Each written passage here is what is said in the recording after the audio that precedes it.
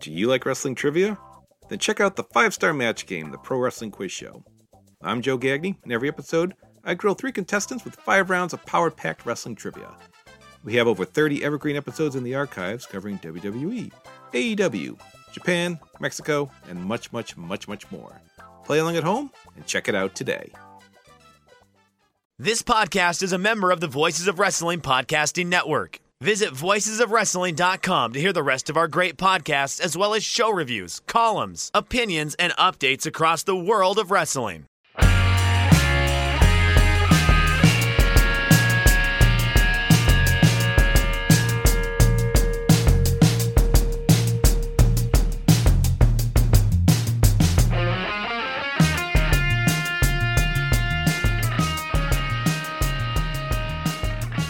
Kids, do you like professional wrestling? Wow, we like professional wrestling too. This is Shake Them Ropes. Hopefully a little bit of a lighter version than last week. Thank you for your kind words for that. I am Jeff Hawkins, here with Chris Novembrino, who tells me he has not experienced traffic in almost a month.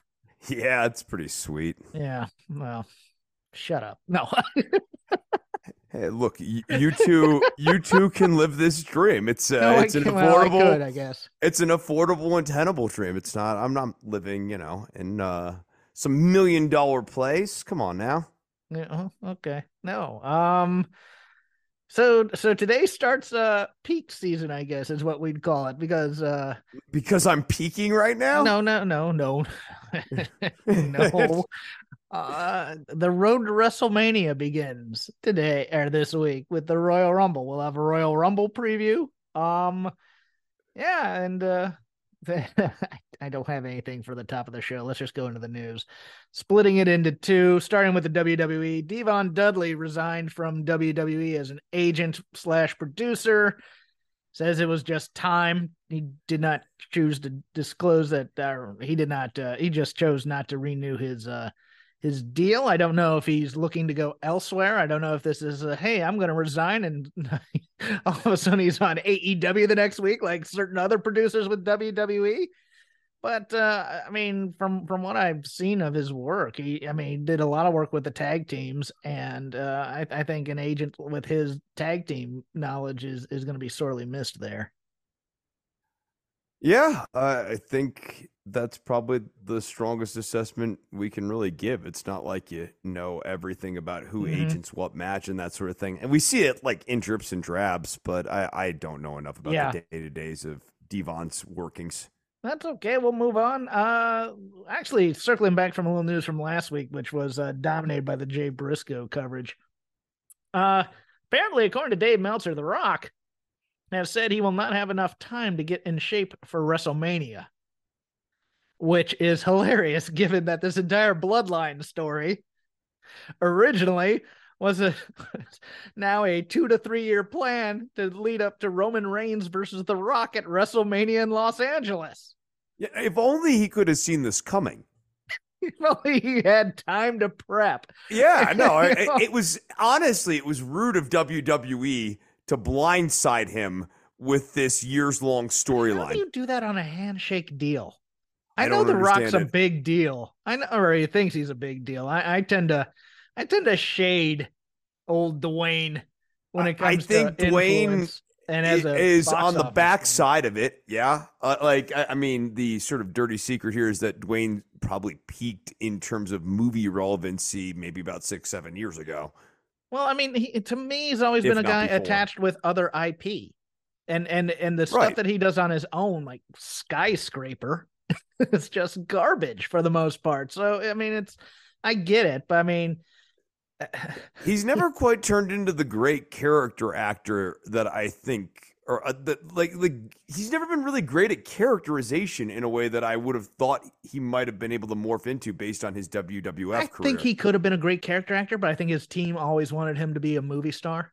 And I think that's part of the problem too, is well, this isn't a big enough role. I'm not going to take this. And it's like, okay, whatever. Interestingly enough, they did change Monday's Bloodline from the the acknowledgement ceremony. They were going to have Alpha and Sika and all the Samoans and stuff, where I assumed Rock would have debuted at some point to the trial of Sami Zayn. We'll talk about that maybe a little bit in the Lazy River, but yeah, no, it's one of those things where it's like, dude, you've been doing this story for 2 years and you didn't have an ending. This is like the Jade Cargill push. It's like, it's like, oh, well, that ending didn't work. Now we need to figure out another one. And sometimes that's good. You know, if you have a team of professionals doing this, and sometimes it's bad. I can't fathom them. Although this could all be a work too. This could be Dwayne going, yeah, you know, I'm really not gonna be ready, and then he shows up at the Rumble. There's that possibility too. We should. That's what they need to hope, and that's, I think, would be the best case scenario here, because is it? There is no real clear off ramp to me. Oh, okay. We'll get to that with the Rumble. I mean, they need Rock in order to make this bloodline thing really wrap up. It's what they've been building towards, and I think it's what the audience is sort of expecting.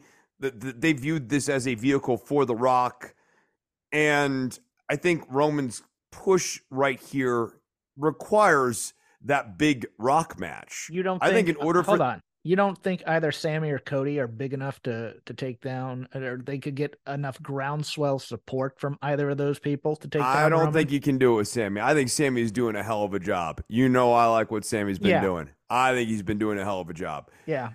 Cody's a more interesting discussion, but like, it remains to be seen when he comes back here.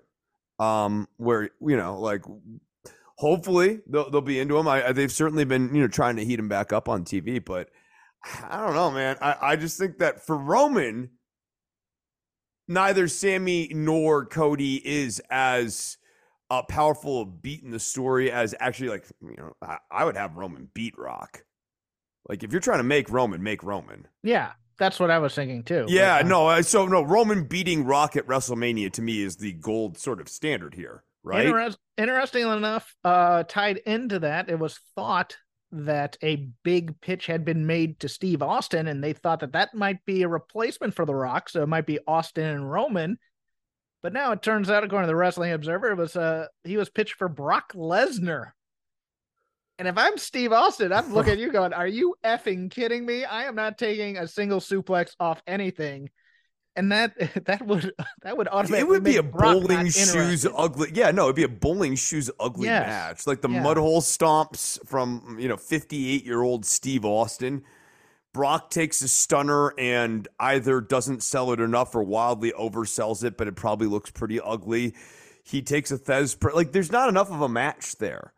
Yeah. The whole reason it worked with Kevin Owens is because of all the brawling and that sort of thing. And like the Lesnar match is getting tossed around and getting suplexed. And Austin can't do that on his fused neck. Right. And also Lesnar doesn't usually lose Lesnar matches. Mm-hmm. So that's a whole different thing too. Like you have to, it'd be a terrible match. Just a general thought on this. Ronda Rousey is not scheduled to be in the Rumble. So what are we saying that portends? I think it portends that they have made, I mean, we've kind of alluded to it, and it was kind of reported a few weeks ago that the Ronda Becky both belt unification match was off and that they've gone with other plans. I wonder if Ronda's done for a while. Yeah. I know that's what I mean. The big thing that makes me think is that like maybe Ronda's just done for a minute. Could be. The Bella, it's never worked. You know what I mean? Like if they were done with Ronda, I wouldn't sit there and be like, that's a terrible decision. You know what else is a terrible decision? Being heavily into social media and then deciding to have a few drinks. Because the Bellas went on, and they were originally scheduled to be part of Raw Legends Night, and they pulled out, stating that the company had no real creative plans for them, other than maybe being in a poker game or something, and went on a little bit of a tear, blasting the company for their lack of planning and stuff. I would assume that the Bellas will not be in the Rumble on Saturday, for anybody who's wondering about that. But it's interesting, at least to me, from my vantage point as somebody who's very, very cynical about show business and also not exactly the biggest Bellas fan in the world, that the Bellas now feel they have the position to bite the hand that feeds them a little bit. I'm not saying they're ungrateful, because I mean, look, but the Bellas gave as much as they took from that company. I mean, yes, the reality shows made them famous on E,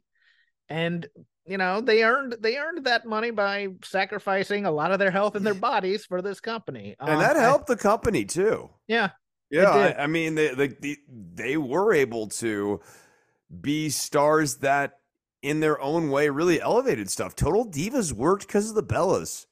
I'm not saying that like we watched a lot of Total Divas or anything back in the day, but like that was a show that had an appeal to a completely different demo market and like actually did kind of well. And I remember talking to women who watched Total Divas but would never watch WWE television.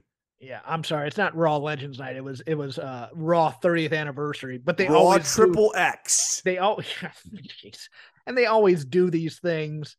They always do the Legends Night. Also, I think on the Go Home show. I think it's always been, and I hate that, because everything should be concentrating on the Rumble. And they always have these dumb things like Raw anniversaries, like the Monday of. So it always kind of takes away from it in some ways. I hate their lack of planning on that part. Hey, you know what? Make it a kayfabe anniversary and do it the week after the Rumble or whatever. But I just couldn't stand that. Sad news for the Shake Them Ropes fan base, as they know. Jinny announced her retirement on January 14th. She has decided to hang them up because, hey, injuries took their toll. She's happily married now to Walter / oh God, what have I already forgotten? Gunther. Have I already forgotten his name? I've already forgotten his name. Yes, Gunther. Yeah, and I think she also had some visa problems as well, but I think just the toll of injuries and just time has gone. But man, did I love me some Jinny. No, she was great. She was a perfect pro wrestling character to me. We were also always concerned about her very thin frame being a durability issue. You have to have a certain amount of mass on you to be able to take these bumps and protect your bones, and she's had definitely one of the highlights of the NXT UK era, and especially I remember, I think it was either Shimmer or Shine, or no, it was Progress actually. She had a hell of a feud with both Toni Storm, of course, which then poured over to other places, but also I can't remember her name. It was a person who was with the South Pacific Power Trip, and she later retired too, but that was a hell of a feud too. Yeah, she was always game for like a hardcore match or something. You'd always be like, my God, what is Jinny doing? But great character work as well. I really was a big fan of hers. I'm sorry to see her go. Maybe she'll appear in the Rumble and we'll all be surprised a little bit. But heading over to AEW. AEW has announced a media deal in 42 Europe and Asia markets with DAZN, in effect immediately, distributing Dynamite, Rampage, pay-per-views, Dark, etc. Some of those countries involved, please hold your applause until all companies are named: Albania, Alderni, Armenia, Azerbaijan, Belarus, Bosnia, Herzegovina, Bulgaria, Croatia, Cyprus, Czech Republic, Denmark, Estonia, the Faroe Islands, Finland, Georgia, Gibraltar, Greece, Guernsey, Hungary, Iceland, the Jan Mayen Islands, Jersey, Kazakhstan, Kyrgyzstan, Latvia, Lithuania, Malta, Montenegro, North Macedonia, Norway, Poland, Portugal, the Republic of Moldova, Romania, Serbia, Slovakia, Slovenia, Svalbard, Sweden, I can't say this. Yeah, man, they got Svalbard? Turkey, Turkmenistan, the Ukraine, and what we call Becky, Uzbekistan. Yeah. What a late presidential candidate would refer to as Becky Stan. Becky Stan. Yeah. Oh, thank God. Oh, it's time to get a VPN, kids. No. God, it's a real where's that of countries, huh? Oh, yeah. Yes, the domination of Eastern Europe. Well, no, I think it's really important for AEW to expand into the Republic of Moldova. Yeah, no, I completely concur with you, Jeff. Thank you. You're always a beat ahead of me. Chris Harrington, though, and getting that deal done. Look, I for one would love it if AEW somehow beat WWE to world domination, while WWE is concentrating on the Chinas and the Indias of the world and these big populous places. No, screw it. Meanwhile, AEW's flanking them on the sides with these small countries. And they're going into Greece and Hungary in order to get there. This is great. No, this is like playing Monopoly. You get Baltic Avenue and Mediterranean, and you just put the hotels on them. Yeah. Well, did you ever play Risk, the board game? I'm familiar with what Risk is. Yeah. The game of world conquest? Right. You stage out of Australia and you slowly expand through Asia. No, I understand the general method. Armies are all on Australia. It's nothing but Billy Kay. You're all in on Western Australia, and you're working your way out. And you're just hoping that nothing goes wrong with some dice roll. You look at your opponent and you go, well, you didn't think of the Republic of Moldova, did you? Yeah.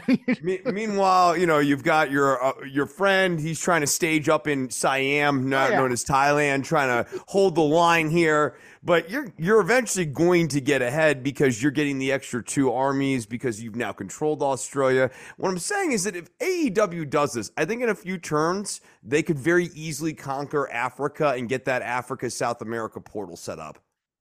Interesting cross promotion. When they were in Los Angeles, a number of AEW superstars recorded episodes of a podcast with Marc Maron, who, as you may know or may not know, starred in the Glow series on Netflix.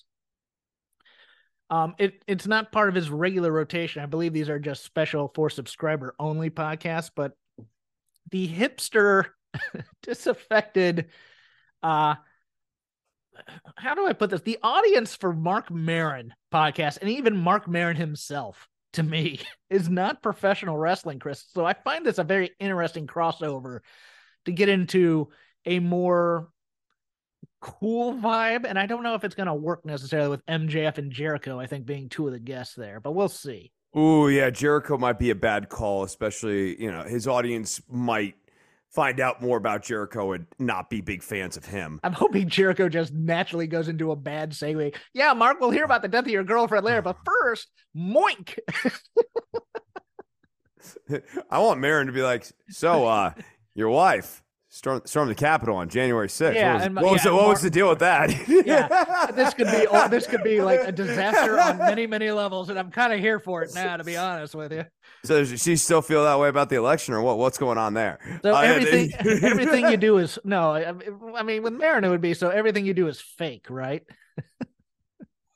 I think he knows. No, he knows better than he knows better than that. He knows better than that. Also, Maron's the kind of the king of the awkward, pointed question. Like you wouldn't ask about that.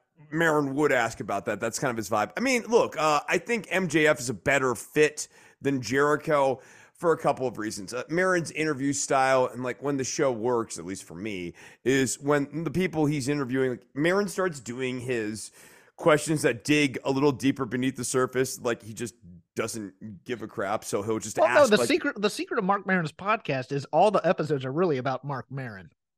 That can also be true. But what I was going to say, Jeff, is that I think it works when they're able to, you have a person who is being interviewed who's able to give you something back. And with Jericho, Jericho's just so effing fake. Especially when he gets on a microphone. There's the real Chris Jericho. Well, Chris Jericho's not real, and that's all you get. All you get is Chris Jericho. Yeah, he's always on. It's like watching a talk show guest who's only there to plug his project, but really doesn't want to have a conversation at all with anybody on that stage. It'd be like trying to interview Gene Simmons and actually get the real Gene Simmons. You're not going to. You're going to get like the persona. The Kiss Army, the Kiss this, the Kiss that. You can buy this with the Kiss at KissStore.com. Boring. Yeah, exactly. That's one of the few interviews I remember on when I used to watch Stern. Stern is just Gene Simmons would just be a plug machine for Kiss merchandise all the time. Just like... Meanwhile, Ace Frehley will give you the wildest quotes you've ever heard. Just one time another. I was drunk at this hotel, and then I freebased some drain cleaner while I was there. I heard a good one the other day. I was like, I've seen UFOs a bunch of different times. One time I woke up face down in between the doorway. Like the door was open. I was just face down on the porch. I don't know how that happened. There must have been a UFO. And they've abducted me. Like he went into it. No, like that is a good Marin interview. Like Ace Frehley would be a good Marin interview and Gene Simmons would be a bad one. And so I would say Chris Jericho is much more Gene Simmons. MJF, you'd hope Marin be able to, I think Marin will be able to coax something real and interesting out of MJF, and MJF does tend to be, like somewhat interesting in interview format. He has a switch, and he can turn it on and off. Yeah, he can. Sometimes you get fakey MJF, but like I feel like there is a real guy there, and that the others are here. I think the others might be. I think the Young Bucks might be there, and I forget the other crew. But there was like 4 episodes, so I don't subscribe, so I don't know. Like, who would you want to hear Marin interview? I've listened to a few, and I've tried to listen to some of the like I listened to his Norm Macdonald one. I listened to his Don Rickles one. So, like, who from AEW would you from AEW? Yeah. Specifically, like, if you're gonna have like Marin do one interview with somebody, I want to hear someone who actually had to grind it out on the road for a long time, like an actual comic type of thing, and for them to be able to have that kind of bond. Like Adam Cole might be interesting. Huh. Okay. Because here's the thing: is Adam Cole also gets that game because Adam Cole and Britt Baker were on an episode of the Anthony Bourdain show when he went to Pittsburgh, and Anthony Bourdain went to a pro wrestling show that featured Adam Cole on it, and they went to a diner later and talked about different things and stuff like that. I mean, he's a guy that is a bit iconoclastic if you want to do it that way. I don't want to do somebody who's an actual podcaster. I don't want like Colt Cabana on there or anything like that. Just someone who you wouldn't think would be a good interview, but might be a good chat. So for me, it would be Danielson. Punk might have been a good one. I was gonna say Punk, but it was like too obvious and like funny and like haha, and like to give a serious answer. I think Marin and Danielson would have a real interesting interview. You know who would be interesting? I think if he could start talking, would be Hangman Page. Okay, Page would be good. Hangman Page likes to not be guarded a lot, so I think that would be kind of an interesting thing. You know who else could be interesting too, and who would benefit from having a strong outing on this would be Ricky Starks. Yeah, he could be interesting. I don't know that he can be, but he could be. No, I could see that too. Or Moxley, of course. Can't go wrong with Moxley. One piece of injury news: Nikita Lyons out of action with a torn ACL and meniscus. That's interesting because I thought for sure she was going to be in this Rumble. But maybe stop doing those spin kicks. I know, right? Like I mean, you think of her offense and stuff, and boy, could have seen this one coming. Like she throws really wild kicks, and some of them look good, but she throws a lot of kicks, and it's a tendon. So I'm just done with the way they train women to do, all these kind of choreographed somersault dance, flip moves. People are gonna be busting knees for a long time if they continue doing that kind of crap. Yeah, no, I was watching Tiffany Stratton do her ridiculous like multi-handstand cartwheel elbow thing, and I was just like, why? Why are future NXT Women's Champion you're talking about there, Tiffany Stratton? So yeah, potentially, yeah, probably. I mean, she's a great character. I like her. No, she's definitely got some stuff going for her. Like Sol Ruca is just doing way too much at times. Way too much. And like it's in place of like real offense. Yes, they're not actually learning moves. They're learning cartwheels. I'm going to do a cutter, but I'm going to add a cartwheel and a backflip to it. It's like, all right. I mean, I also think the lethal injection is too much. I've always found that move to be gaudy and like far-fetched. A little bit, but Jay Lethal always hits it. That's the thing. Yeah. Well, Jay Lethal's great. Yeah, I it's weird. I really like Lethal. I just think the lethal injection. Like, I concur with you. Yeah. No NFL competition combined with the nostalgia aspect of Raw XXX. No nudity. Meant Raw dominated Monday night. 2.34 million average viewers and a 0.7 average in the key demo.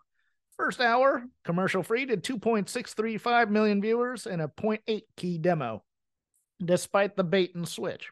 So those are monster numbers for WWE. I don't know which one it was. I hope it wasn't I hope people were tuning into this going, man, You know who I can't wait to see? IRS. That's a guy I want to see. Yeah, I know that pay your taxes line. I was I don't know, Chris. There are probably some kids going, "Why is he the heel?" Right. No, I was actually having, I mean, especially when it is a real interesting anachronism from like that late 80s, like Reaganism, greed is good, Gordon Gekko sort of like era where like, paying your tax, here comes the tax man, they're bad.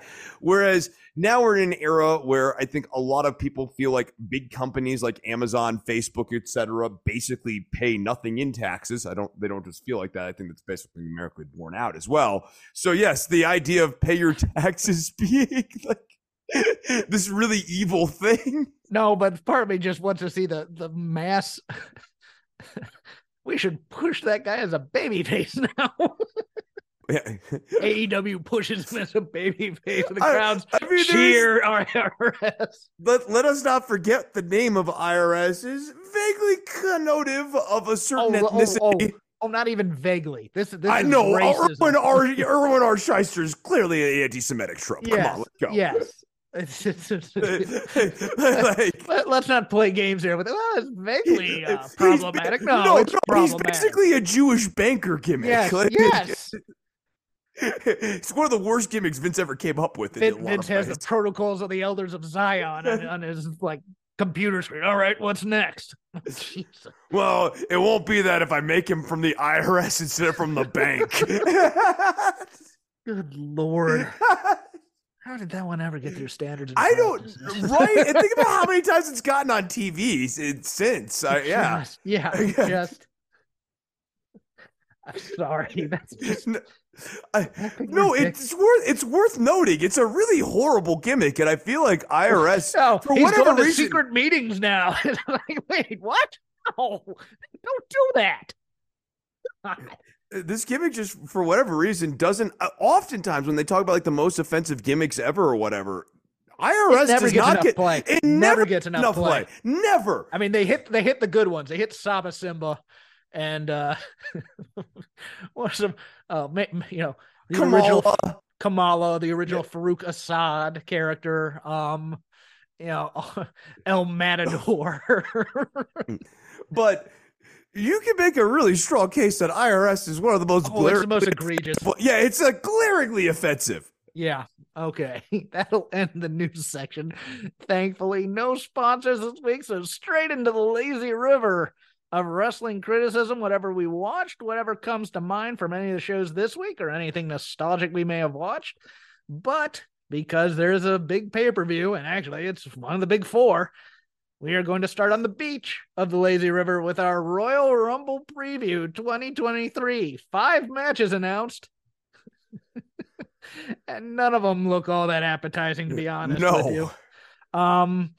But we'll get some talk in on the men's and women's Royal Rumbles. Chris, I want you to think of a surprise and think of who in NXT might be in each of the Rumbles as we go through this. But there's 3 matches to go before that, so I'm giving you some thought time here. Okay. A singles match for the WWE Women's Raw Championship or Raw Women's Championship. The women aren't Raw. Bianca Belair versus Alexa Bliss. Oh, God. And this has to involve Bray Wyatt somehow, doesn't it? Yeah, it's got to. And that makes me think that there's a decent chance Alexa wins this. There's a very decent I think Alexa wins this, and I think somehow she loses it at the Elimination Chamber. I think that's the way they go with this. But I think Bianca and Charlotte is the plan. So I think Bianca and Charlotte for the SmackDown title, we have to find a way to get the belt off of Bianca. And maybe the deal is, look, if this match opens the pay-per-view, I think Bianca might win the Royal Rumble. But for now, I'm expecting some shenanigans, possibly also involving Asuka. So who knows? But I think Alexa Bliss leaves the Royal Rumble with the Raw Women's Championship. Yeah, I think that's right. And yeah, maybe Asuka gets turned too here. And like, that's Alexa's new evil faction. What I should have probably started with, Bray Wyatt versus LA Knight. Yeah, let me talk to you. Mountain Dew Pitch Black match, which nobody knows what it is. No clue what it is. It might just be drinking Mountain Dew and coming up with bad I hope sketch they're comedy blindfolded. characters. God, I hope they're blindfolded. Oh, you hope it's what was that the Master of Darkness match or whatever it was, like Rick Martel and Jake the Snake. Yeah, I think Jake did the one Snake. of those. Yeah, Jake the Snake and Rick Martel. I think Jimmy floundering Garvin their way. Jimmy Garvin and Kevin Sullivan once did one of those too. These things are bad. They're always bad. I have not yet tried Mountain Dew Pitch Black Zero yet, zero sugar. So I can't find it around me. I can only find the regular. But yes, Uncle Howdy comes out maybe. I don't know. But Bray Wyatt's winning this, right? Yeah, can't wait to find out who Uncle Howdy is, though. I think that's going to be the really exciting part of this is we'll finally get the big reveal as to who Howdy is. I think we'll get to Bo Leave in it. Yeah, and that'll really pull this whole thing together. Oh, yeah. Jeez. In a very interesting match, even though I think the ending is preordained. Roman Reigns against Paul Heyman. Roman Reigns with Paul Heyman. Yeah, Paul Heyman will have a competitive 15-minute match with them. Yeah. Versus Kevin Owens for the undisputed WWE Universal Championship. Is there any hope that KO gets this either with Sammy help or not Sammy help? Because I don't see it. I don't see it either. Sorry, we're having a little bit of an accident. Oh, are the cats acting up again? No, Hazy's actually puking. It's not really an acting up thing. She was puking all while we were talking about Bray Wyatt and LA Knight. Giving her own sort of implied black goo coming out of the cat. Yeah, right. Okay, so give me the match again one more time here. It is Roman Reigns versus Kevin Owens. Okay, no, there is no chance that Owens wins this, which is a shame because, especially now that they don't have The Rock, Owens would have been a very, very strong finish line for this because he was one of the first title defenses, and it would make sense that ultimately this Sammy and Owens thing somehow leads to them reconciling and Owens winning the Like, it would have been a very narratively satisfying storyline, but no, I think... I think the interesting move in this match would be to have Roman basically give Kevin Owens the Apollo Creed and Rocky IV treatment and make Sammy watch. And that's the moment where Sammy finally hops in the ring and turns on Roman. Oh, okay. Do I need to do an awkward pause while you clean up cat puke? No, I actually was able to grab Hazy and get her to puke into the sink. So I have no cleanup. I just need to run the sink here in a second, which I will do on mute. Oh, what other show do you get cat puke at? Yeah, no, Lanza has been doing dog content for years, but not once has Lanza had to negotiate the travails of broadcast journalism while handling a vomiting cat. So, once again, Lanza, Nov 1, Lanza none. Goose egg. Take that. Goose egg! The Women's Royal Rumble match. Only 7 people have been announced for this match yet, so you'll probably get your usual non-surprise surprises at this point and a few NXT people. But right now, the only ones announced are Liv Morgan, Candice LeRae, Rhea Ripley, Raquel Rodriguez, Shayna Baszler, Zelina Vega, and Emma, who announced on SmackDown Lowdown. I will give my picks for who I think will appear from NXT. I think Tiffany Stratton shows up, and I think Alba Fire probably gets the nod here. Probably more NXT people than you think. I mean, I could totally see Toxic Attraction being in here too as a debut to see how they do. For my surprise, I'm going to go with Billie Kay. I think Billie Kay gets an appearance at this Rumble. They need people. I wouldn't be surprised. Yeah. But as for who wins the Women's Royal Rumble, I think there's now there's 2 because you kind of can consider if Bianca loses the Raw title, her coming in and winning this one to be a 2-time champ, and then you put her up against Charlotte for the SmackDown title at one night of WrestleMania. But other than that, the only person you have that can possibly be put into a main event it's got to be Rhea. Got to be Rhea Ripley. It's got to be Rhea Ripley, and especially with only 7 people announced. And this is a fault of the storytelling in WWE, that they don't have a lot more contenders in here. And it's partially the fault of them doing the whole main event gimmick as well, because God knows there's never a day where, Carmella comes back and gets a world title shot at WrestleMania, because that's not marketable enough. So there's only 2 people that can win this Royal Rumble, and everything else is just, well, let's see what the spots are and be entertained by them. It's just, that's what I hate about what the Royal Rumble has become now, Chris. I'm sorry to go on that tangent. No, I don't have a lot more to say on the Women's Rumble, because they've been so lazy. The only one that makes any sense is Rhea Ripley. Yes. They could curveball me and pick someone else, but or do the kind of like and take it away from them in February. Right, exactly. Which would suck. No, but would also be a thing you would do if you had bets riding on it and you wanted to make some money. No, look, they made Rhea Ripley. If you were going to Vegas right now, Jeff, would you bet on anyone other than Ripley? Like if Bianca wasn't an option? No, because right? she's also the only one with a minus number in front of her odds. By the way, it's minus 200 on Rhea Ripley.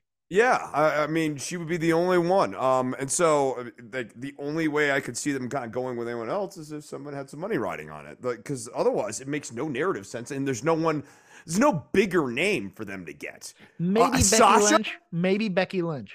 I guess is Sasha. Where's Sasha? She's in New Japan, or she's doing the Stardom thing. She ain't part of this. All right, so then that would be it. If it's not, if Sasha's out of the convo, and that seems like a fairly strong argument that she is, it's got to be Rhea. Yeah, and if you sat down any basic television watcher and had them watch a month of shows and asked them, okay, who's the hottest woman on the roster in terms of push and build and someone you can turn into a star, it would be Rhea Ripley. I mean, she's getting the big spots against men. She looks like a badass against the Bloodline. There's nobody else. You can't. It's an interesting character too. Like I actually kind of like the idea of Dominic being like her little henchman, helping her out, and eventually like the women getting fed up with Dominic and beating the crap out of him. He's the perfect guy for that. He's way better than like a Reggie. He's a good putz. She makes sense as a monster heel. That putz is also in the men's Royal Rumble.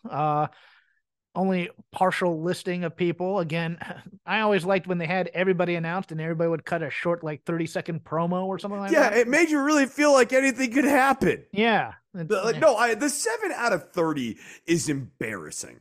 Like, at minimum, you need to know who at least half the participants are at this point. You get 16 on this one, so you get 1 over half. It's not great. Kofi Kingston, Santos Escobar, Ricochet, Austin Theory, Seth freaking Rollins, Bobby Lashley, Baron Corbin, Rey Mysterio, Gunther, Cody Rhodes, Omos, Drew McIntyre, Sheamus, Braun Strowman, Karrion Kross, and Dominic Mysterio. Now, there's only 2 people to me that can win this men's Royal Rumble, and it would make any sense. Sami Zayn or Cody Rhodes. Yeah. Because if you're doing all this build for Cody to come back in the Rumble for him to lose it, that's a stupid story. Yeah, I mean, boy, yeah. Like, if Cody doesn't win this, that to me would be a giant mistake. I think even though Sammy's probably hotter than the two of them right now. Here's the thing I wanted to bring up, though. Okay, and this is something it's out there, and it's a possibility. Vince has not yet decided to kick the door down of the writer's room and say, I'm in charge now. Sami Zayn is a story that I think in the hands of Triple H and creative, you could honestly build that to a main event program at one night of WrestleMania. But knowing that there's a sale, and knowing that Los Angeles is the media capital of the world, I could honestly see them starting with Sami, and then things change, and they say that's not a big enough WrestleMania for Los Angeles, and it all gets foobarred. Yeah, I think that money people will be like, Sami Zayn is not big enough of a star in order to make this work. But if we're looking at this Royal Rumble, this kind of thin card right now, to me, the most interesting through line for this show to make it feel like a show with like a beginning, a middle, and an end, and a story that actually runs through it, that sets the table for a longer story, it's Sami Zayn wins the men's Rumble. And Roman is like everyone in the bloodline is sort of uncertain how to feel about this. And Roman is angry and decides to take it out on Owens. Like Owens fights, but Roman is like incensed and like is at a new level of angry. And Zayn has to watch as his friend gets decimated after having won the Royal Rumble, thus setting up this. Okay, Sammy now wants to beat Roman Reigns not just for the title but for his friend too. Like this is ultimately the big redemption angle for Sammy. Well, you know what the story is. I mean, it's a little bit like the Sting story in 1989 in WCW or at the end of the NWA, where he won the Future Shock Royal or the round robin and became the number one contender to Ric Flair's title, even though he too was a horseman.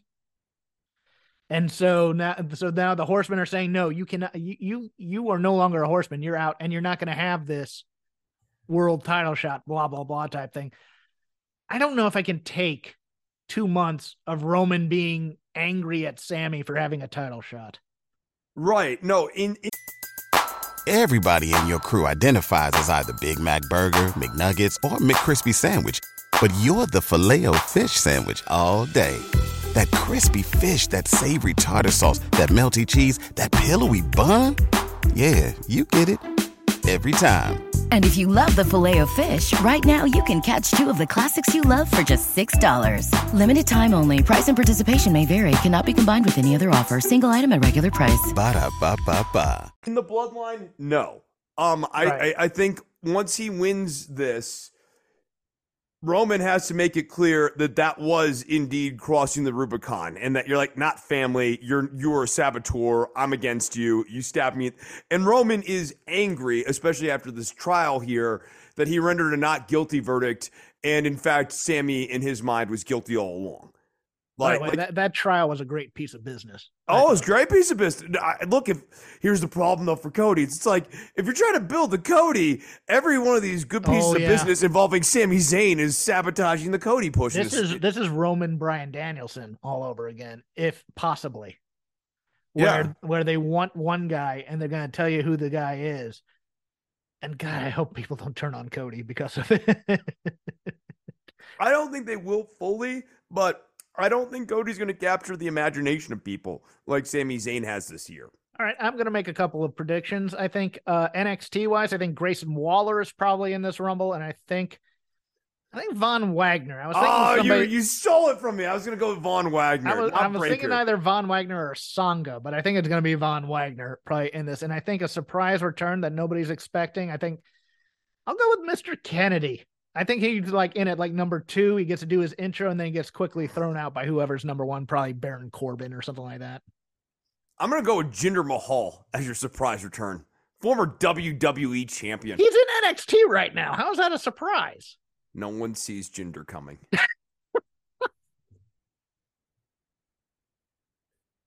That concludes our Royal Rumble preview. Now, the Lazy River, whatever we watched, whatever we're thinking about in the world of professional wrestling, stateside, Japan, what have you, we'll do it here. I think Chris is in agreement with me. I hope so. I'm just assuming this right now, that there is probably no bigger thing this week than that Mark and Mark Briscoe, Jay Lethal tribute match to Jay Briscoe. Tony Khan fighting to get Mark Briscoe onto television. And boy, the love he received. And let us applaud him for doing the fight too. Look, we've been very critical of Khan on a number of different occasions for a number of different decisions that he has done. And oftentimes we're critical of Khan for being a pushover. If there's one recurring motif that I can say, like sustaining criticism of me with his management styles, I find that he is passive and easily bowled over. And I think it is a wonderful thing that he fought for this moment on TV. And I think it really delivered. I mean, not for nothing, it was even better that he fought for in the wake of the fact that on WWE television this week, there were like just a rogues gallery of derelicts, including Hulk Hogan on TV. Well, let me push back a little bit on that, because WWE gave Jay Briscoe mention on both NXT and SmackDown, and even Top Dollar dropping a few Jay Briscoe references in an interview type thing. For a guy That's that never worked nice. there, for a That's guy that never good. worked there. Okay. Yeah. But the issue and the No, injustice here. No, yes. let me finish the thought. It's important. The injustice here is that the Briscoes have been like blacklisted for Yes. far, far, far too long.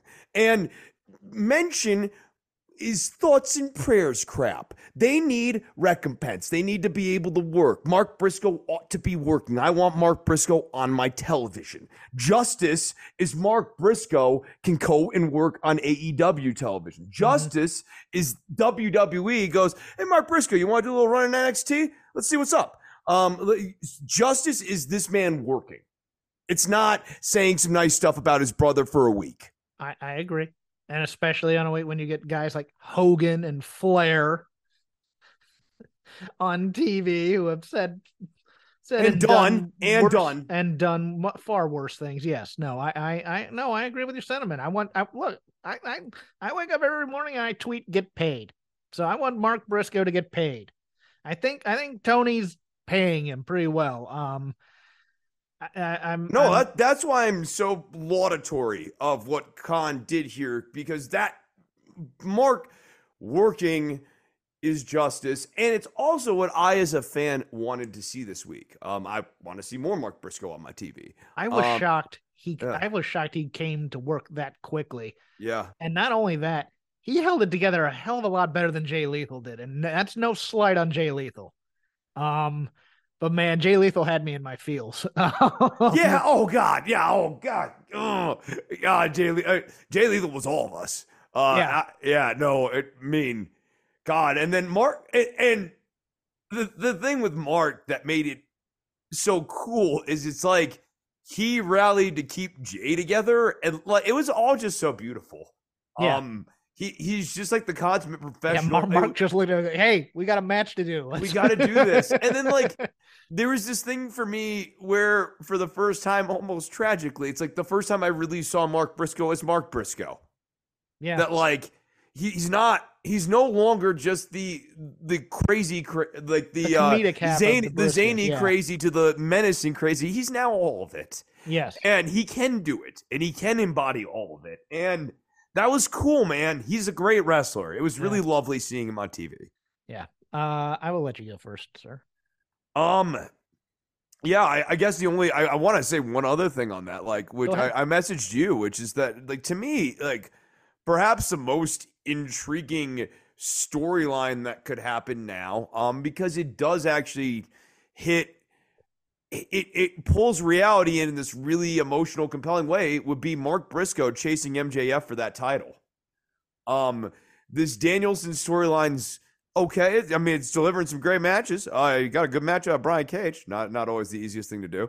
But it like I want to see more Mark Briscoe. I want to go on that journey. Let me give you a different story that's possible here. Because of the love that Jay Lethal was getting on this show, that he possibly turns babyface and joins Mark Briscoe and go after the tag titles here in this company, or at least joins him in that. And they turn on Jeff Jarrett and Sanjay at some point. Look, I love the work that they've been doing. Don't get me wrong, but I think if you were going to make a turn somehow, how do you keep Lethal heel after this week? Yeah, you have Jarrett El-Kabongs him. Jarrett El-Kabongs him, and Satnam starts to beat on him a little bit, and Mark Briscoe makes the save. Something like that. Yeah, something like that. I mean, even Sanjay Dutt with his prominence, it's like he's a manager, it'd be a little bit easier to keep him heel. But even he, I'm fine with you. Like, look, if this results in a turn for Lethal and Dutt, like that's not the worst thing in the world. Yeah. It also wouldn't be the hardest thing in the world to execute either. Yeah, I don't think so. No, there's just I want more stuff with Mark. But here's my only thought on that, dude. I think Mark needs to do a singles push. Like he's owed one. Okay. Yeah, I think he can do it. So why not? I think they need to get past this Danielson thing though first. No, they need to get past this Danielson thing first, and that certainly doesn't preclude him from like being friends, allies with Jay Lethal, and tag team partners with Jay Lethal. But like, Yeah. Mark. And especially because now I think they've killed a lot of the goodwill. Look, I like Eddie Kingston a lot. He should not be a heel under any circumstances ever, even if he is under control of the House of Black. I don't care. And then turning him heel this week on Friday was just dumb to me, I think. If that happens. Turning and trying to I get why they're like, well, we need to make big things happen on Friday, but look at those Rampage numbers, y'all. Stop it. Yeah. Stop it. Gonna talk a little Raw here. Gonna talk a little bit about planning and the lack thereof, and being able to time segments and giving you some leeway. Now we know that Raw is so hyper scripted that they don't give themselves much leeway in terms of time, but that bloodline trial that we loved so much, it ran long. And the victim of that was the Bayley and Becky cage match, which then turned out to be a bait and switch of some kind there. Yeah, this did the women's division in WWE absolutely no favors whatsoever. Becky was supposed to win, and then Damage Control was going to beat her up afterwards, which also makes no sense whatsoever if you're going to end the feud in some way. You can't just do a beatdown afterwards and go, well, this feud must continue. How do you get past a cage match then, other than maybe a retirement match? But yeah, no, what happened was the bloodline segment went long, and they decided to, instead of cutting something like, I don't know, the Legends poker game, which was so important to get DDP on there with a straight flush, and Alundra Blaze holding the belt that she threw in the trash when she went back to WCW. They got that one joke. Oh, hey, Ron Simmons is coming in and saying damn again. That's great. Oh, look, here comes Teddy Long. Oh, here comes. I kind of like the DX Angle segment. I did. It was okay. It was fine. It's just like this Legends crew that they bring in are the same damn people every time. We've always seen, and God knows, do we need Ric Flair to be riding Charlotte's coattails, even on merchandise in the WWE? There's a shirt now where it's like, they're celebrating like the 30 combined reigns or something like that. I'm like, does Rick need, well, yes, Rick does need the payday, but nevertheless, it's just like, we can't focus on, the thing that drives me nuts about WWE is their nostalgia always ends up burying the people that are actually there at that time, to the point where they never get over as much as as much as the Member Berries crew that's actually there type of a thing. Like it's just like, it's like the whole FTR segment from, I think a couple years ago? Was it 2 or was it just it was 2 or 3 years ago, where all of DX and the NWO did all their moves on FTR, and then backstage they big timed them. And it's one of those things where it's like, there's no nostalgia's great as long as it's a respectful kind of nostalgia type of thing. Like, we'll get into it. I'm going to talk a little Noah today, which is going to be interesting. But this kind of nostalgia is always just like, you guys suck. Everybody was much better back then and much bigger. And look at the funny costumes that we still make them wear. Yeah, this is really sort of like the least interesting version of nostalgia for me. I'm not necessarily against old cast and new cast kind of intersecting, but like, thinking about this sort of thing, like there's an episode in Next Generation of Star Trek where it's when the first season they bring in Scotty, and Scotty's there, but he's there specifically to like rub elbows with everybody, and it's not to get Scotty over or establish him as a new member of the crew or anything like that. Scotty, these people in the engine room are idiots. What would you do? right. It's actually the plot line's like Scotty's being too pushy, trying to be too, like up in everyone's business, and like they kind of like go like, Scotty, you got to slow your roll here, buddy. It is fine to have DDP come and, I don't know, have an interaction with Austin Theory, right? Backstage. That's a fine usage of him. Austin Theory needs to ultimately come out benefiting from that sort of interaction. Yeah. Having all of the old guys just backstage, just doing a segment to do a segment, it's not really particularly interesting because there's no rollover to next week. If anything, you get the best equity if you can use these legends as a plot point in these people's storylines on the road to WrestleMania. So DDP does a thing that has consequences for Austin Theory for the next month or so. Your turn, sir. Boy, Austin Theory. I'm going to stay on that same subject here, right quick. Okay. I invoked the name. He is just a guy for me, Jeff. They've been giving him a lot of time and energy, and fair. We don't necessarily talk about the things on Raw that aren't really working for us enough. So I do want to dwell this week on Austin Theory. He's fine, but he doesn't really have a personality. That personality that he doesn't have doesn't really come through in the ring because he doesn't have a personality to have. They killed his first personality. That's part of the problem here. That's part of it too. I'll posit something for you. Okay. Grayson Waller is now a better Austin Theory. I agree with that. Yeah. Okay. I like weave through that, which is that, like, yeah, Grayson Waller better at pretty much every element of Austin Theory. And I'm going to even include the athleticism here. I think Grayson's a more interesting match. Theory's, he's boring. He's very, very boring. Yes. And I don't know how you make him more interesting. He needs a manager. Yeah, that's part something. of it, but it's like page one rewrite with this guy. Yeah, he you needs some need to sort go back of menace. to the character edit menu and like completely redo the gimmick. He needs a want. Because his want right now, I'm the youngest, blah, blah, blah, blah, that crap. That's not going to fly. I mean, why are you doing pro wrestling? Young and Cocky is boring, right? Yeah, like Young and Cocky is not a full character. No. It's Sammy Guevara. It's a partial character. Yeah. Yeah. And even Sammy has more interest than Austin Theory for me. Also, it's like funny from now that Sammy's like at 30, I think he should keep doing this I'm young thing like into his 30s. I know I'm like, no, go for this. I like this. You're still the young stud at 33. Let's go. So I watched the Great Muda's last match in Noah between Great Muda, Sting, and Darby Allin versus Akira, Hakushi, and Marufuji. And damn if I didn't have a fun time watching it. Was it a great match per se? Not really.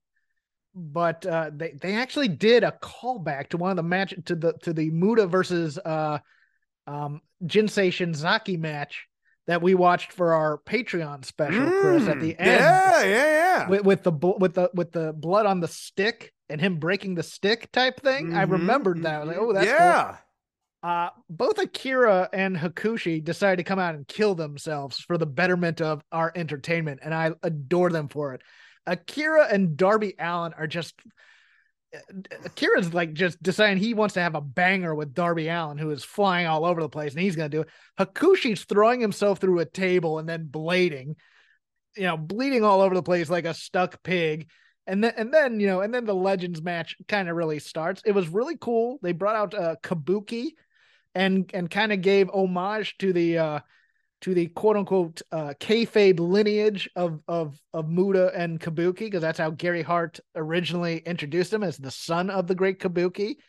I loved Noah's pageantry.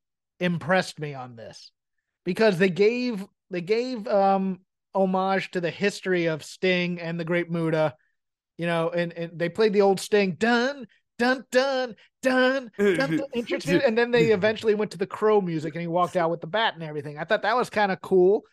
And just Hakushi came out with it wasn't Sato, but it was a guy dressed kind of like in that same way but with a mask and stuff like that. Everybody had these big almost garish costumes and stuff like that. It was really, and it wasn't campy, it was taken as seriously, and I was like, this is kind of cool. I wish there was more of this pomp and circumstance that was taken seriously in American wrestling, but it's always done for kind of irony. And I really that's the thing that also got to me. It's just like, the Undertaker, you have druids and crap like that, it's like, but I mean, like serious, like pageantry is awe-inspiring when you watch it. And I really did. Yeah. Could you imagine Kurt Angle actually being presented as like a real sports legend? Yeah. I like no, it's just in the world of WWE, it just seems impossible. Yeah, and they're the pageantry company, but they want to do it for like set pieces on Mania and stuff. Yeah, Triple H. yeah, just for a moment. Yeah, like it's not a vibe or an aura that they realize you need to preserve week in, week out, that sort of thing. Your turn, sir. So kind of the Austin Theory of AEW for me right now is Action Andretti. I watched. I was very locked into Dynamite this week. Like I was actually really sitting down and watching the whole thing because I was really ready for this Mark Briscoe match. And it gave me a chance to really kind of pay attention to like this opening match with Jericho, Guevara, Starks, and Andretti. And yeah, I don't know enough about wrestling to say that he's not promising or whatever. All I can say is that the promise has not been delivered at this point, and this is not helping Starks. Like the focus on Andretti only is bringing down Starks, and Andretti's not ready for this. And he's just there, man. He's another guy who is just there. I agree. I thought Starks and Andretti kind of came off as indie-rific. There's a little indie-rificness in there, but I was thinking in terms of their aura and their and what they were presenting, very 80s mid-card, almost jobber to the stars type of energy there, where they're getting the crowd they get the crowd fired up, and then they get a big move done on them that just kills them. Starks' intro too, him doing the horns thing, he needs to do that exactly once. He does not need to keep doing bam bam with his hands over and over and over. Yeah, I was again. saying this last week as well. Yeah, no, I thought the booking of this match was I actually sat there for a moment and go, did they just do that? Because you have Starks get the Rochambeau on Jericho on the outside. That should, in theory, distract Garcia to come over and check on him or whatever, so that then Andretti can get a clean pin on Sammy, and you continue this build of this hot superstar. Instead, apparently on AEW last night, with the exception of that Briscoe match, we were having sports entertainment play by different actors, because we had the DMD Titantron distraction. Oh my God, Tony Storm. One of the worst finishes like I've seen at either company in a long time. It was so clunky. They're never good, but that was like a horrible one. And then we have the back shot on Andretti, and Sammy gets the pin, which I'm just like, well, are we making a star out of him, or are we just making this an entertaining 50-50 storyline? And I'm just like, you're right. This didn't help Starks at all, even though he wasn't involved in the pin. That's Stanford. No, that's part of the problem. That's part of the problem. The whole match is about Action Andretti.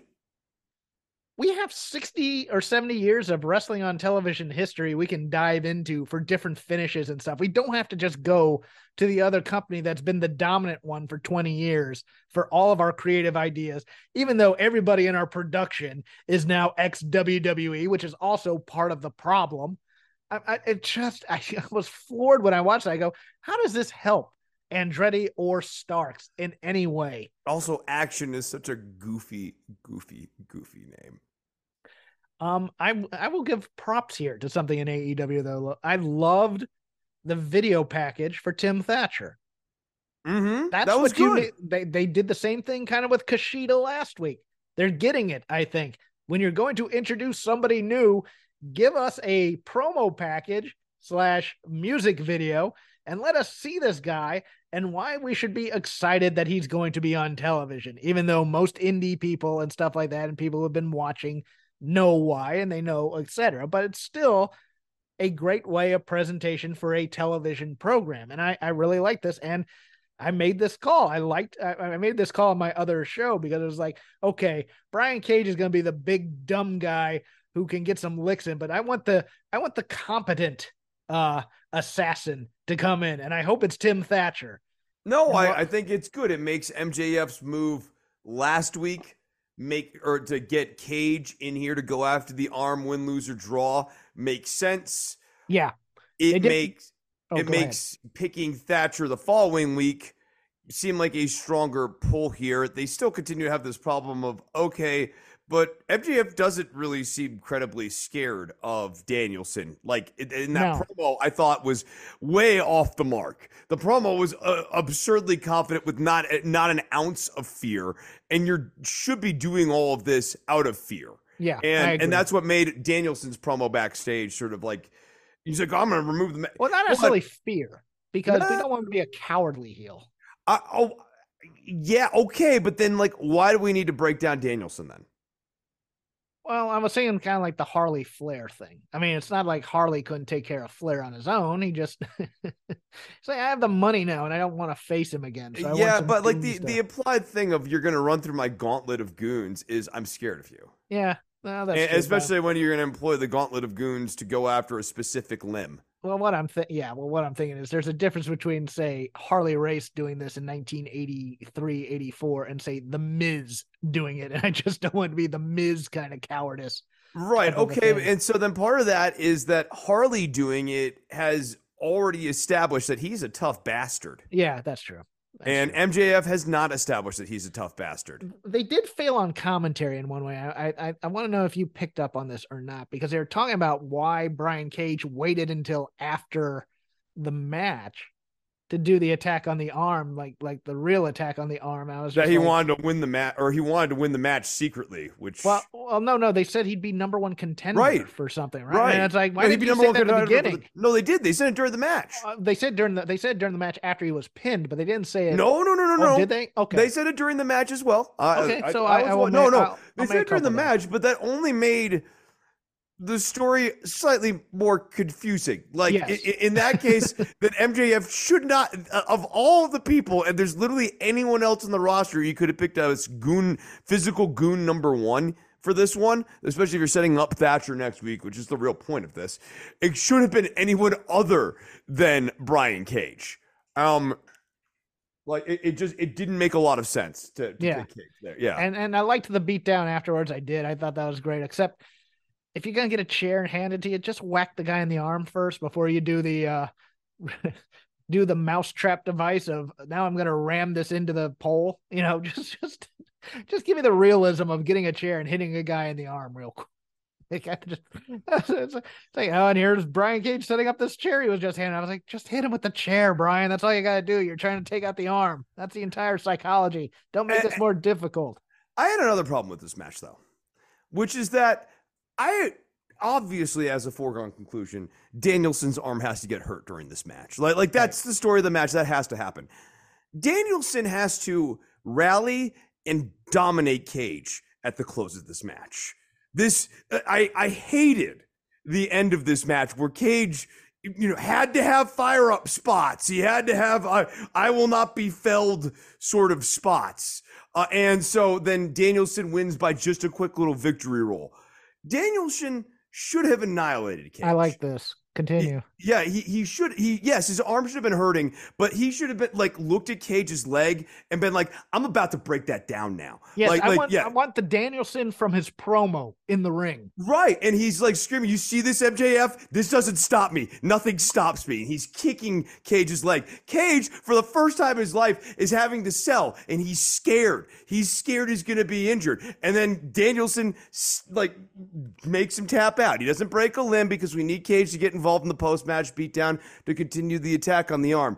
But Danielson needed to look dominant in this. Yes. And it is because MJF needs to be scared of him.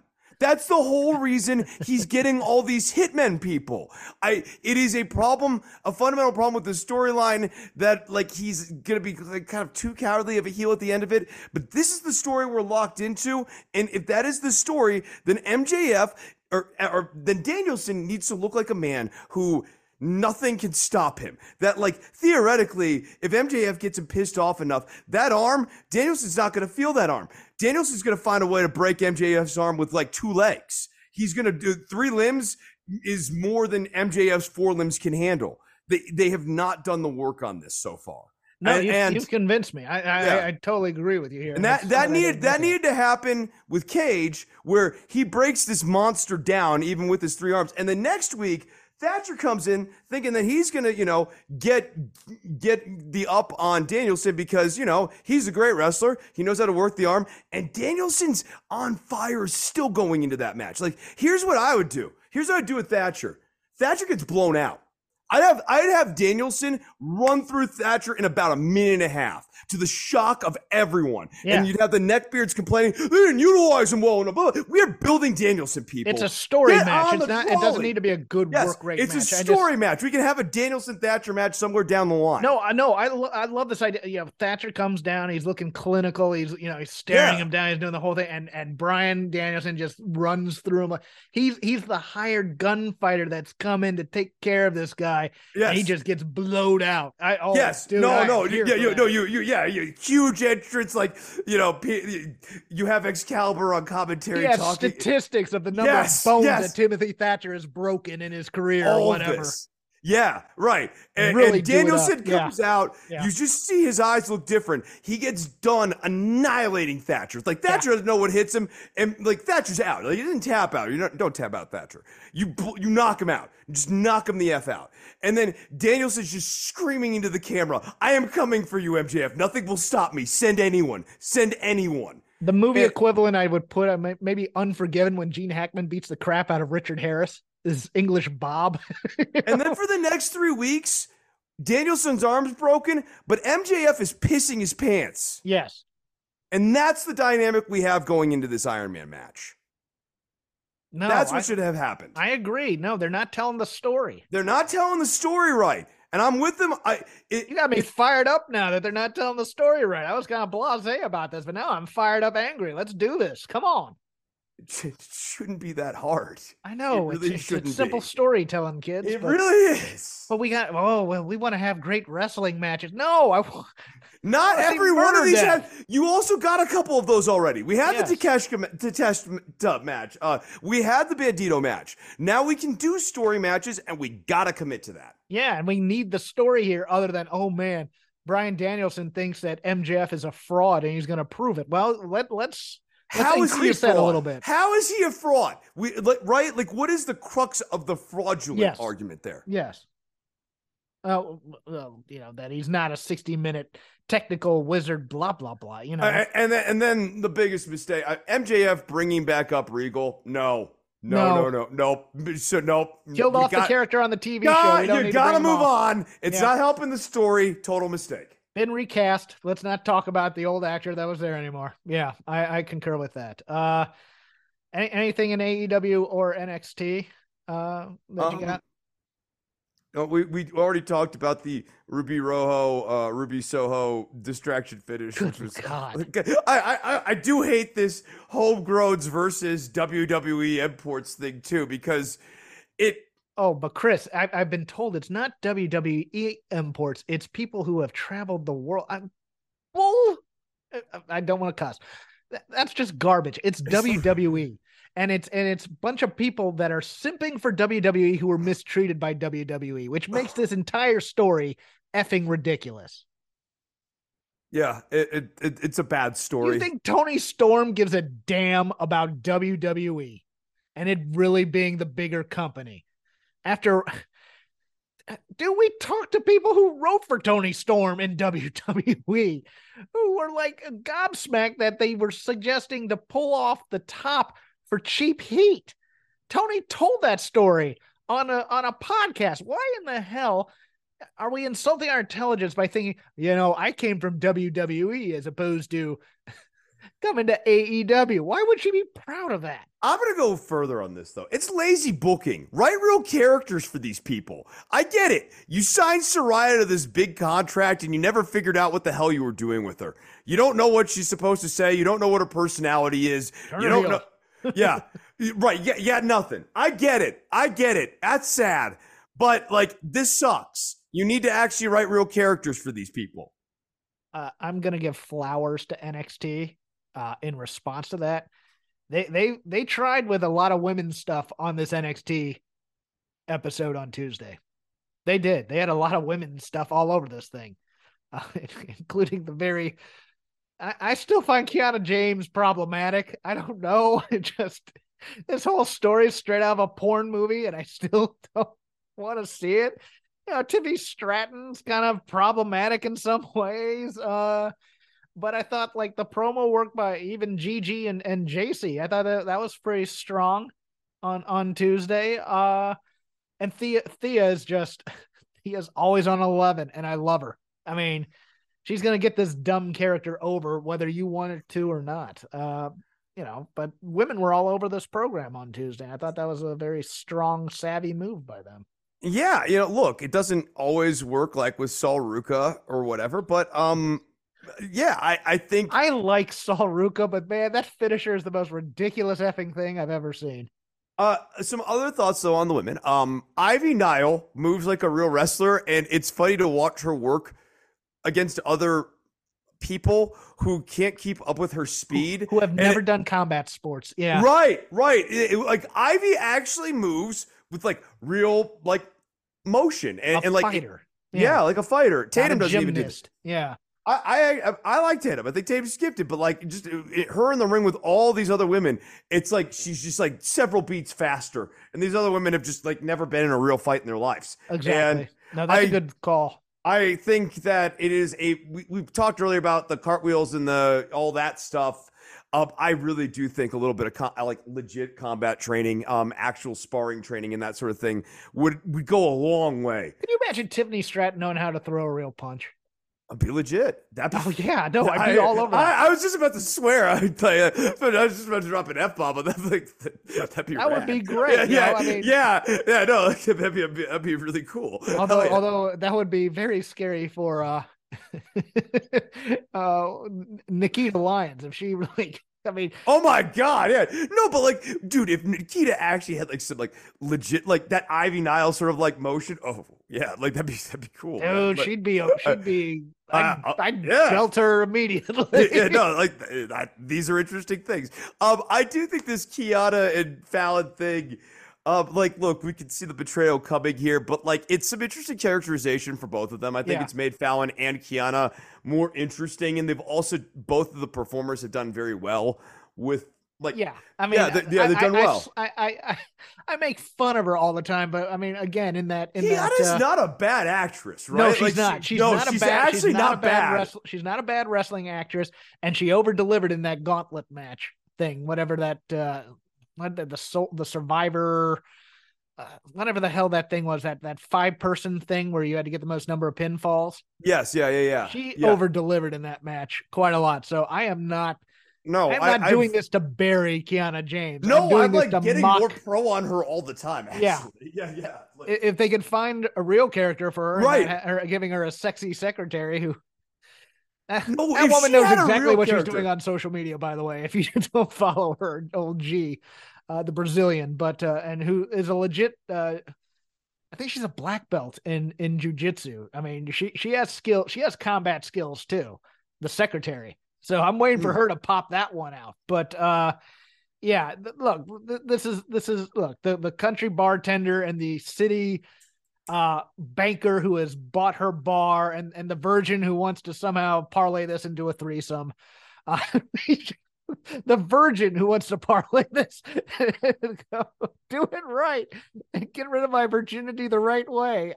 It's a cringe story, but the actors aren't doing a poor job at it. It's just right. Like this, story. It's just like it's not a good story. Like I wouldn't have written this, but no, given the material, Kiana vastly outperforming. Oh yeah, no, she's game though, and you got to appreciate that. It's like, okay, if you can handle this stupid script, maybe we'll give you something real in the future. Now, usually it doesn't work out that way, but at least she has the range, and you can go, okay, there's something I could work with here. As a writer, I'm looking at that and going, okay, there's something I can work with here if she can get over this dopey gimmick right here. But yeah, I have nothing else on my list. Yeah, I like Drew Gulak going in here and being a locker room bully. I think that the Hank Walker and Drew Gulak thing just never has really clicked as a story beat, or unless you were building to a Hank and Gulak match. But once they introduced Dempsey, it's like, yeah, Dempsey and Gulak. That makes sense as a team. Dempsey and Gulak against the Creed brothers is interesting.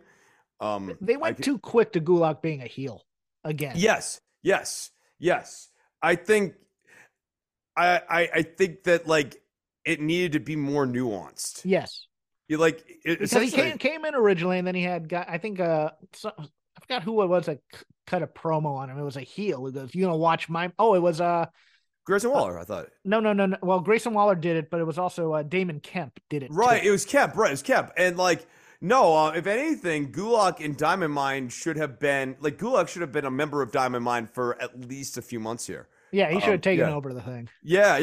Basically, it's kind of their leader, and it should have initially been one of these things where initially Ivy and the Creeds welcome it, and what they realize with Gulak is that they actually don't need a leader, that they can lead themselves. Yeah, and that should have been the story here, but I think some time with Gulak as a face would have been good. I want someone to walk up to the Creeds, put them in the Royal Rumble, and tell them it's a shoot battle royal. Just watch what happens. Continue to enjoy the hell out of the Creeds. They scare the hell out of me though too. They're so good. They're entertaining, man. They got. I want them back in '92 with the Steiner brothers. That's what I want. The Brutus smashes are really fun. I like when you just double hand Donkey Kong smashes people. No, they have some good. I'm looking forward to this Vengeance Day thing next week. I think that'll be fun, and we'll preview that next week as well. Let's end it there. This has been Shake Them Ropes. You can follow me at CrapGame13. You can follow Chris on Instagram at Dr. _Nove. You can just follow the show on Twitter at Shake Them Ropes. I basically just retweet Voices of Wrestling when they come out with our episodes and stuff like that. We are part of the Voices of Wrestling Network. Listen to all the shows on there, including the flagship, Music of the Mat, Open the Voice Gate, it's Days of Thunder, etc., etc. I do another audio show on the Fight Game Media Network called The Dynamite Show with Paul Fontaine. About 10 minutes after Dynamite ends, we do a thorough deconstruction of every single segment on AEW. For $5 a month, you can become part of that. Chris also has plugs and things that he wants you to buy. Yeah, I want you to buy things, specifically guitar lessons, which you can get by contacting me on Instagram at Dr._Nove, as Jeff mentioned. Also, I guess if you are in the Albuquerque area and you want to see Hondo Coyote, be sure to follow me on Instagram to keep up with all of our dates and upcoming shows around the area.